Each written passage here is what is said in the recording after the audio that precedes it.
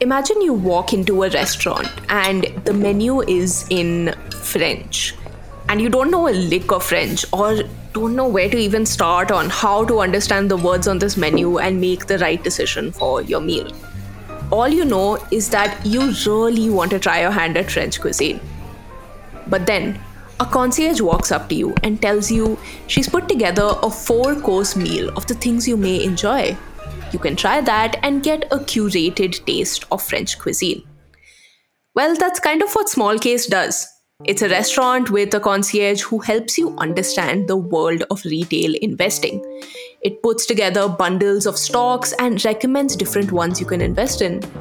And this idea has really taken off.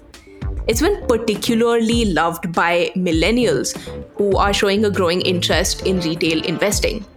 Like Zishan Maskar, for example, a 28-year-old general surgeon who started his journey into retail investing with mutual funds and then found an affinity for small case. I used to follow some the investor accounts like Alok Jain, Weekend Investing. Then there was Capital Mind. So the 2-3 guys I used to follow back then. So from them I just got to know about small case. For me, it was like when I checked the mutual funds, the portfolio, the which all stocks it used to be there. It used to be very familiar stocks, the one which I already had in my stock portfolio. So I thought, why not then we can just go to a small case and save that extra money which we pay as an expense ratio. So in that way, I started investing in small cases. Just like Zishan, many new and experienced retail investors have flocked to Small Case for their intuitive service. Since its inception in 2015, the company has raked up some big numbers. 3.5 million users, investing in 250 curated bundles on its platform, clocking in almost $2 billion worth of transactions so far. And the popular method of stocks bundling is only growing. And while that is good news for small case, it comes with its challenges. Because it's not 2015 anymore, and small case is not the only company offering this service. Bigwigs like WealthDesk, ICICI Direct, and many more want to get a piece of the pie. Heck, even the concierge and waiting staff and every other stakeholder in the environment want to get in on the action. So where does that leave small case? And what do they need to do to hold their ground in this turf war that's slowly brewing?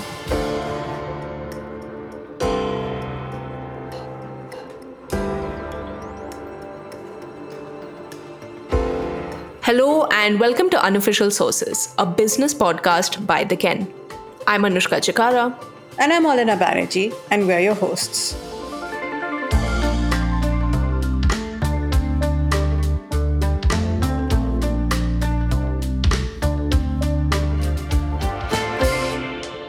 In this episode, we're taking a look at small case and the niche of bundling stocks in the retail investment space. An idea that was intuitive and popular with Indian investors has now seen the space booming. So what exactly will the future of the space look like as it continues to evolve? And where is small case's space in this? Stay tuned.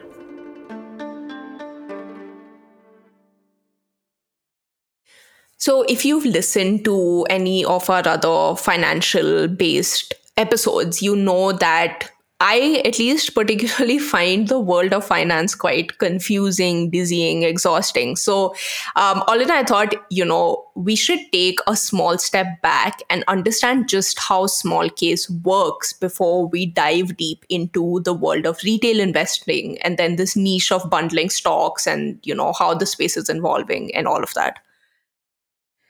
Right, Anushka, and you are in no way the only one who thinks the world of finance is moving at a dizzying pace. I mean, all of us are catching up to it.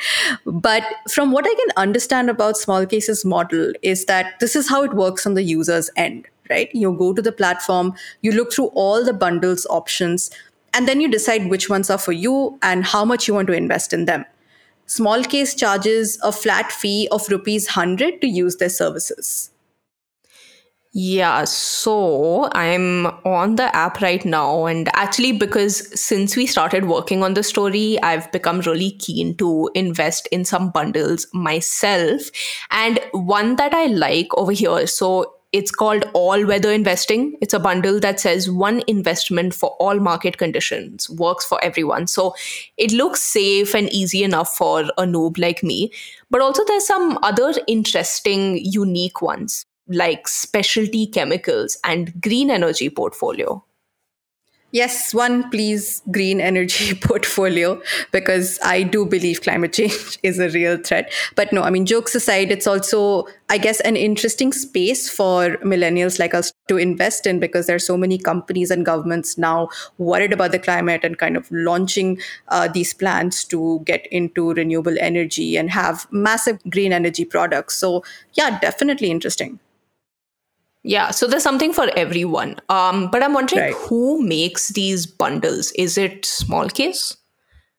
They do, yes. They have a subsidiary, Windmill Capital, that makes these bundles for them. The ones you see most prominently featured on the app, actually. And then you have sellers or advisors who can be investment companies or individuals with a license to make these specialty bundles. You can subscribe to their bundles as well through the small case platform. Okay, so if we're running with the previous restaurant analogy, the sellers or advisors are the concierges who put together the courses and suggest what you can try. That's right. And these are companies like Abacus Asset Manager, Weekend Investing by Alok Jain, Ethical Advisors. Right. And you said it charges a flat fee of 100 rupees from the users who transact. So, what is the money exchange like between small case and these sellers? So small case takes a 10 to 20% bite out of the subscription cost of these bundles. And there's also another party in this whole transaction that you must understand. And these are the brokerages. This is Zerodha, Upstocks, Grow, etc. There are a total of 13 brokerages that Smallcase has signed up with over the years, and they basically plug Smallcase on their platforms so that people can use the Smallcase platform to transact on their holdings. So for Smallcase, this means that they are getting exposure to millions of users who already have a brokerage account, and it basically exposes these users to their specialty bundles. And for brokerages as well, they're not going to turn down any streams of revenue they can get. So it seems like Smallcase has set up this symbiotic environment in which it has thrived and shared its success with other parties. But the system lies in a precarious balance, one that could be tipped off as the vulnerabilities get exposed by this increasingly competitive environment.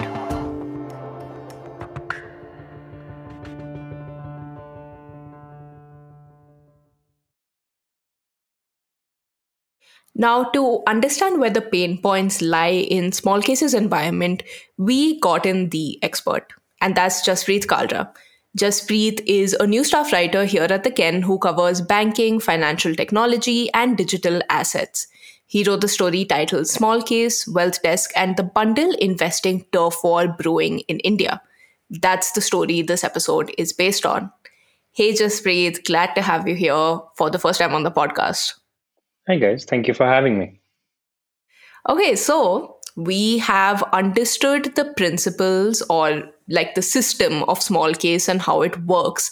Now, let's look at the vulnerabilities in the system, or rather, the replicable opportunities for competitors who are looking at how small case works. So, when it comes to the relationship between the sellers or advisors and small case, it seems to be a good symbiotic relationship, right? Like the sellers can use small case to dispense their expertise, get people to subscribe to their bundles, and small case, on the other hand, makes a cut out of those subscription fees. So, in this, system, what is the pain point here? Yeah, I mean, on top of it, it seems like it's a very hunky-dory relationship for everyone. It works out well for everyone. But the first pain point really emerges in the sense that the investment advisors themselves are quote unquote agnostic to the platform they're selling on, be it small case, be it Wealth Desk, be it ICICI, or be it Kotak Securities. One of the investment advisory firms we spoke with, Abacus Asset Managers, they sell a very similar bundle on all four of those platforms. And their main intention was that it's not about the platform, but also getting their product in front of a maximum number of people, which is why, be it platform A, B, C, or D, it's not an exclusive relationship for them. It's all about getting it in front of as many people as they can. Right. So it seems like the problem is with exclusivity deals between small case and sellers or advisors, right? Because I guess competitors of small case can just come in and get the same sellers or advisors onto their platforms. So the question really is then that what gives small case the assurance that users would choose them over any of their competitors who can basically provide the same kind of advice? Okay, so we do know that Small Case owns one of the sellers on their platforms, right? That's Windmill Capital. So that's one reassurance for them. Like their Windmill Capital's at the very least is not going to go to some other platform. So I'm wondering now, that is that the sort of direction they would want to go in? Would they want to maybe sign exclusive contracts with sellers to kind of mitigate the competition that could come from this pain point? I mean, sure, that could be one way that this entire thing goes. Now, Vasant Kamath, CEO at Smallcase, told us they haven't talked about any exclusive contracts yet, and they're really betting on the whole customer experience side of this to keep users attracted to their platform. But another way this sort of plays out is really competing on the prices that they charge customers themselves. Okay, tell us more about that. So, I mean, a very simple analogy to work it out here, if it's the same product that you're looking for, like a carton of milk, you are looking at three different stores that you could possibly buy it from. They're the same distance from your house. They basically offer you the same experience. The staff is nice enough. The cashier is nice enough to you. They give you a small discount every time you go there or something like that. So if the experience is the same and the sort of product is the same, your differentiation point is really the price. So if one place sells it for 30, one place sells it for 25, one place sells it for 20, you would naturally lean towards the place that sells it for 20. Now, the downside to that sort of competition is that if everyone starts cutting prices to attract customers, where do you stop? Like, do you end up at zero? Do you end up at like at a mutually unfeasible point? Or like, how does the market really find equilibrium in that way? So, I mean, that's definitely a problem, but sellers aren't the main source of users and revenue for platforms like Smallcase, right? No. So the main source of traffic, you would say, and consequently revenue are the brokerages, because the brokerages are essentially the gateways and points of exposing this sort of product to different customers. Okay. I think I understand why it's tricky here, because brokerages won't say no to any revenue stream. So something like Zerodha, for example, has no reason to be exclusive with Smallcase. They'll plug as many platforms as possible. Yeah, and I mean, Zerodha, of course, is an early backer of Smallcase and has an integration with it. But Zerodha's customers can also log into Wealth Desk using their brokerage account. And so if you access that service. Similarly with ICICI Direct. Now, ICICI Direct does not have a relationship with Smallcase, but it does have a relationship with Wealth Desk. So that's how it really works out and sort of shakes out between the different brokerages, because they're counting on the transaction count itself, like the net amount of transactions that occur through their platforms.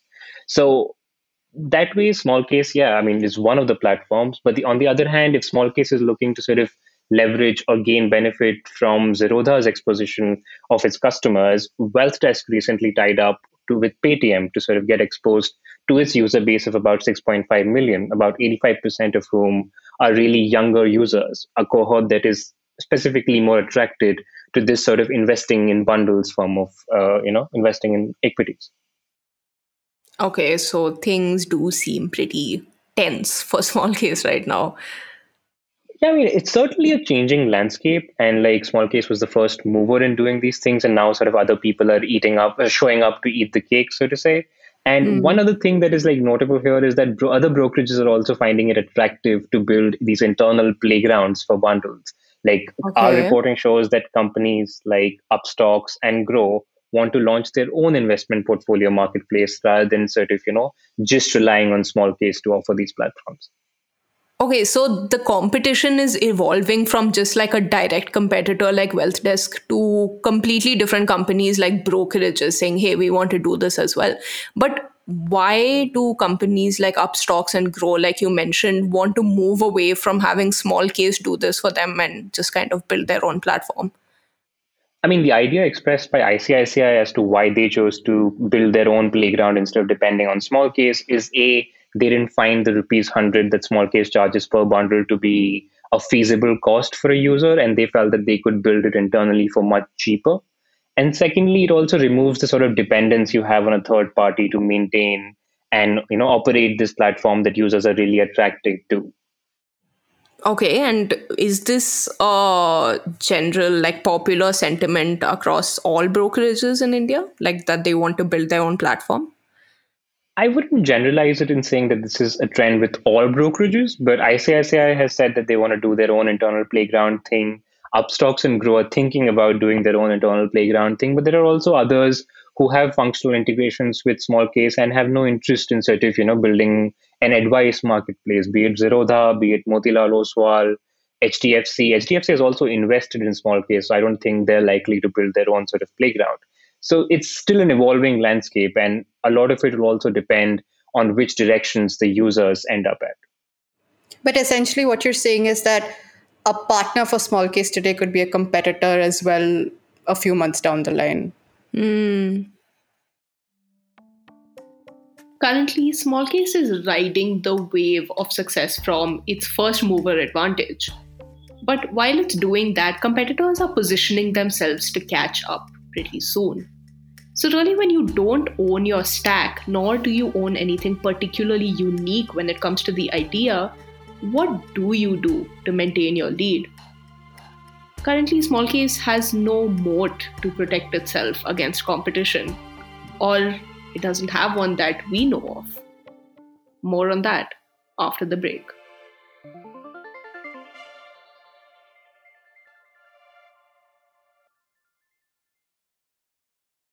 Hi, Jaspreet here again. The story this podcast is based on had a lot more insight and inputs that came together to narrate how Smallcase and its competitors are keeping up with the changing landscape of retail investing. The story contained inputs from brokerages, investment advisors, users, and from platforms like Smallcase and WealthDesk, and was illustrated with some great designs from our graphics team. While our stories are usually for subscribers' eyes only, as a special treat, we have unlocked it for listeners of the Unofficial Sources podcast. Click on the podcast offer link listed in the show notes to access the story for free.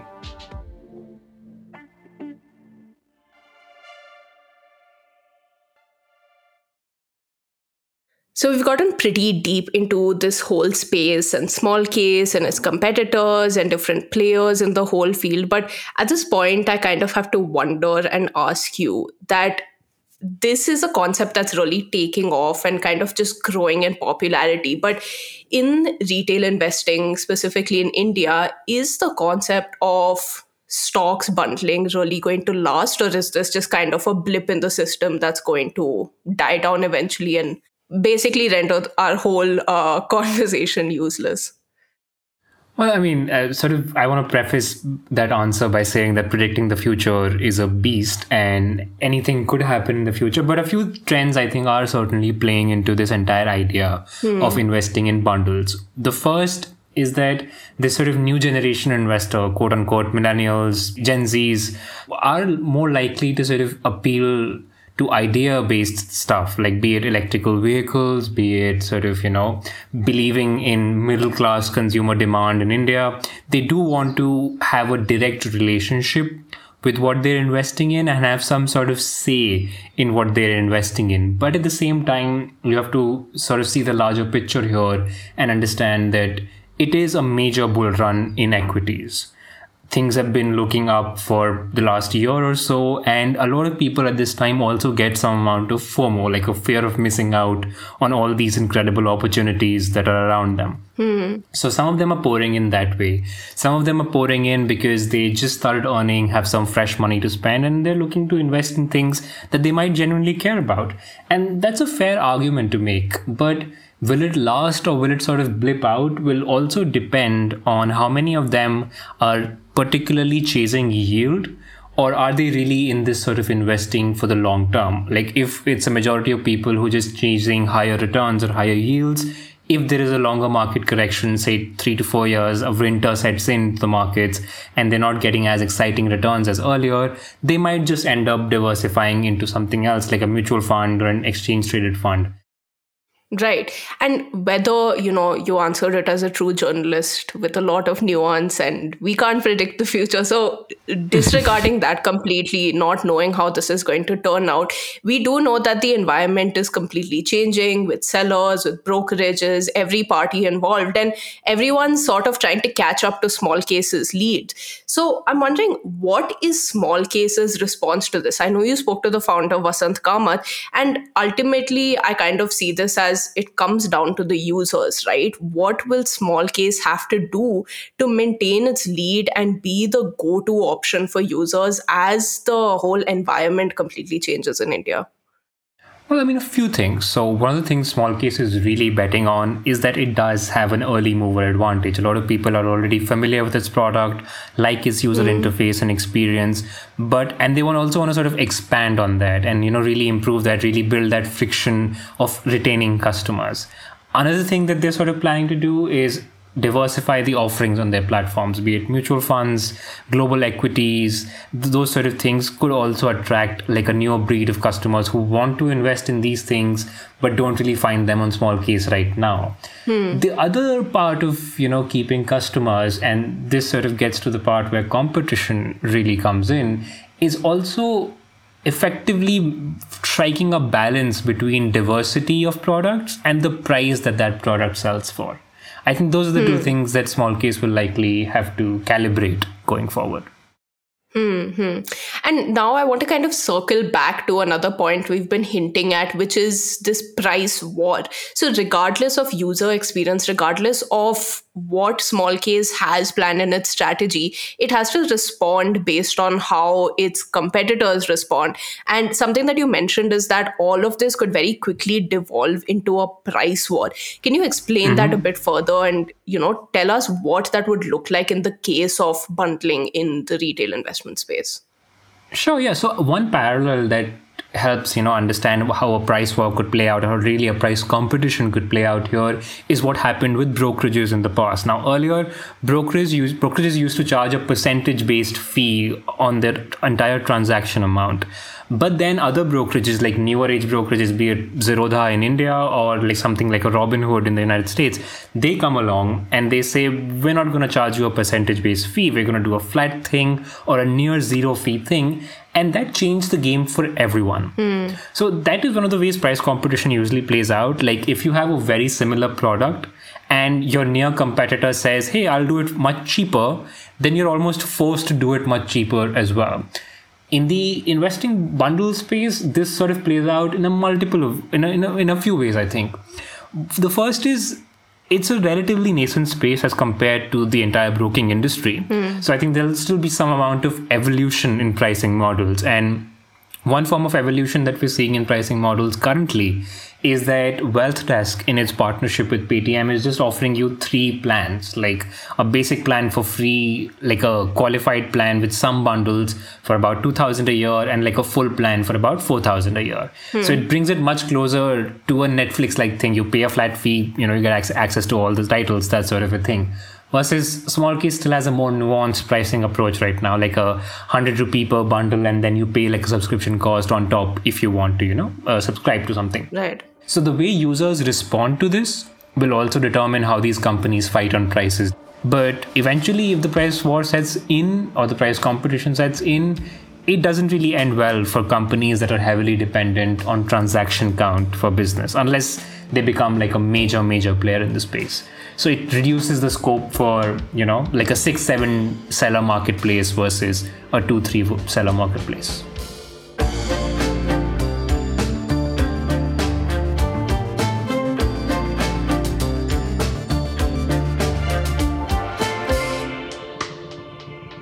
And that's it for this episode of the podcast.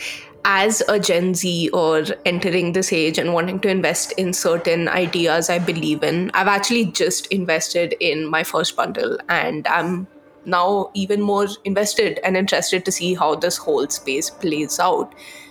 And also, here's hoping that me saying this right now is not foreshadowing a terrible decision. But if you found this episode just as fascinating, you can dive deeper into the story written by Jaspreet. You can access that from the link in the show notes. And well, we'll see you next time, next fortnight on Unofficial Sources by The Ken.